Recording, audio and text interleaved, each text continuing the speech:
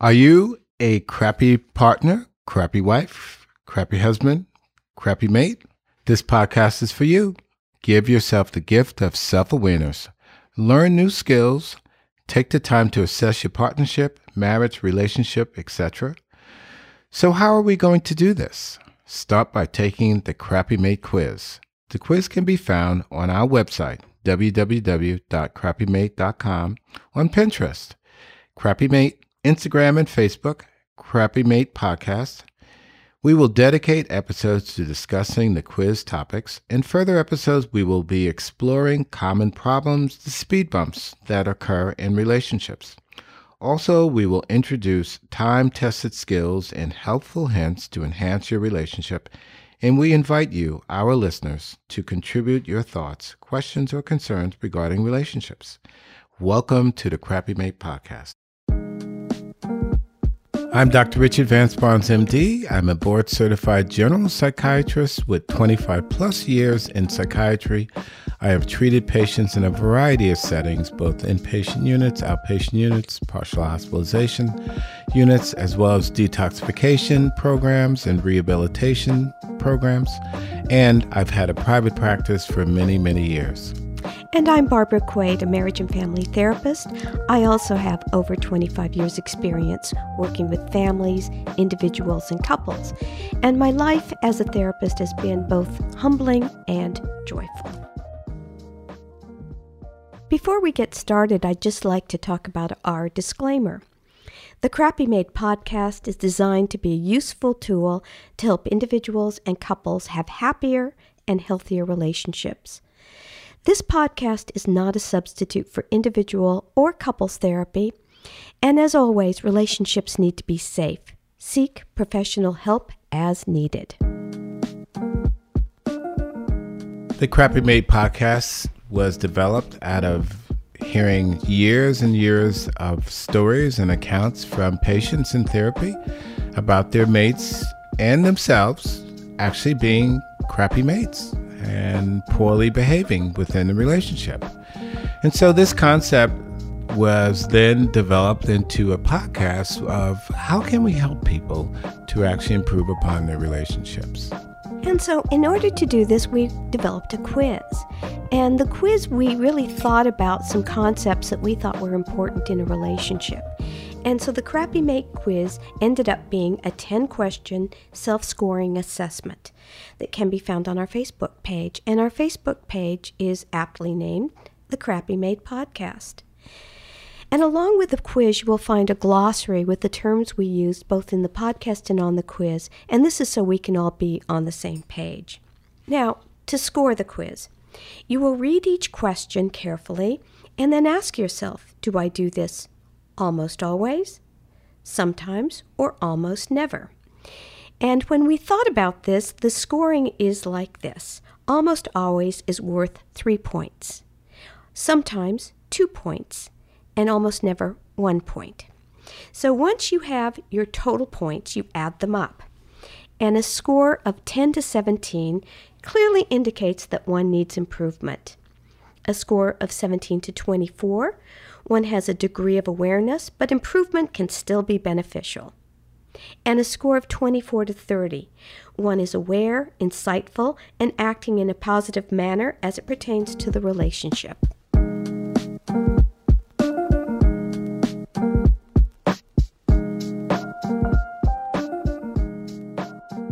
In this discussion today, in this podcast, we will be talking about being able to see my mate's point of view. Am I able to do so? You know, in any relationship, and especially in a romantic relationship, the longevity and durability of the relationship will depend on how conflicts are resolved and whether there is mutual respect for each other. The aspect of mutual respect aligns directly with being able to see and state your mate's point of view or perspective. So a working definition for point of view is a position or perspective from which something is considered or evaluated. You know, most of the couples that I've seen through the years in therapy have had a very common complaint in this regard, and that is they will say often that my partner or mate never is able to see my point of view. This is a recurring issue that I've heard in many, many cases and will quite often drive a couple into therapy. There's a couple of couples that really come to mind and that I've worked with through the years in the past, in which travel seems to be a point of conflict for couples, and especially when they travel to places that they're really not familiar with. And often what I will hear is that, he or she did not listen to me when I said, we need to be at a place at this particular time, and this is how we should get there. And it seems that the couples in therapy that I've had have had issues in which they could not agree and see each other's point of view in terms of getting to a particular place or getting to a meeting point or even using what method of transportation that they would use to get that place. And quite often, they have actually missed the event. And that just seems to stir up and to create even more tension. And quite often, there have been some really heated arguments that have occurred in those situations. So the person couldn't listen to the other person and put themselves in their shoes. Exactly. This is a key issue for a lot of couples. And it seems really, especially during travel, when it comes up most. Well, I think these things come up when we're stressed. And I think probably your travel example, it's stressful to travel. And then we get into these mind frames like a should or an ought. We should do it this way or we should do it that way. And we stick very hard to our own perspective. And that's a great point. And we come from different places, and our perspectives are built from our different experiences, our upbringings, etc. For instance, let me share with our listeners that my background is from growing up in poverty and having lived and grown up in a New York City housing project. I have a very different perspective on life's events and things that are happening in the world. And my point of view, I have to admit, is colored by my experiences. And I think that happens, though, for everyone, because we all come from different families, different regions, maybe even different countries. We speak different languages, possibly. But we do have a different perspective, and it's all our history, our genetics, a number of different factors. Yes, I would agree with that. And we have to be sensitive to the fact that we do come from different backgrounds, different viewpoints that have been shaped by cultural upbringings, our familial upbringings, our experiences. Let me just share with our listeners in my own life, in spite of my many years of treating people in therapy, I must admit that I've had times where I did not or could not appreciate and acknowledge my spouse's point of view. However, my spouse and myself have developed a trigger word or a phrase that will help us to laugh at ourselves and to use humor to break the tension. But for me, it's a grounding aspect for me. It helps me to ground myself and to realize that, I'm going too headstrong and I'm not listening. And let me just share this humorous phrase or word or how we proceed with this. And my first name is Richard, as our listeners know.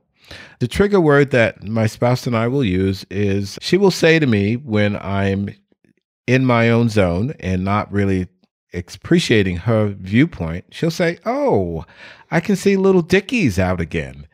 And we laugh. And we find that that's really quite humorous. But for me, it grounds me. And it makes me look at myself and say, wait a minute, you need to slow down. You're not listening.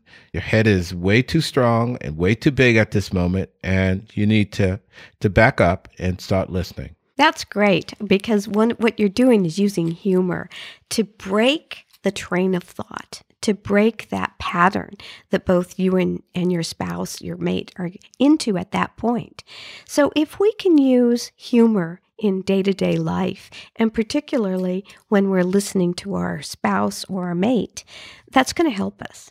I think having humor, being able to laugh at ourselves, is very, very valuable.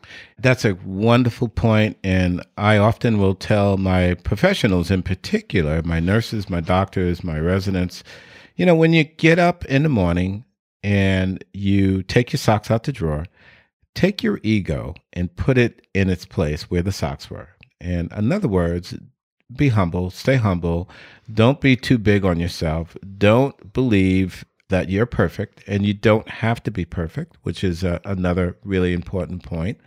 And accept the fact that you have a higher power, or there's a force in the universe that's greater than yourself, and that you are not perfect. Well, and I also think that we are not the authority. And when I say that, I think, as a marriage and family therapist, I'm not the authority on the relationship that I have with my spouse. I'm just not. So I have to listen to him and recognize that if we have problems, we'd have to go to someone else to help us. So there's no one that's really the authority in a relationship. You both are authorities. Yes, and I think that it works best when you can share your experiences and you can really obviously share your viewpoints, although at times they may differ, but you want to be able to appreciate your mate's point of view. It's very, very important. So just some key points from today's podcast. Being able to see your mate's point of view fosters a healthier and happier relationship. The ability to hear and appreciate your mate's point of view fosters respect for your mate. And as we mentioned earlier, respect is one of the cornerstones of maintaining relationships long-term. So we have helpful hints for you. In each podcast, we will provide some hints to get you started in improving your relationships. Use these hints in between podcasts, or, as I'm hoping, you'll make a practice of using these hints in your daily life. So, am I able to hear my mate's point of view? Our hints for today are, number 1, listen with the intent to understand. 2, ask clarifying questions. 3, hold on to your opinion in silence. The crucial step is to listen. So many of us tend to be thinking about what we're going to say and really get our point across. But this is really the idea, is to listen. And 4, ask yourself, would I rather be right or happy? And 5, let go of the small incidental stuff.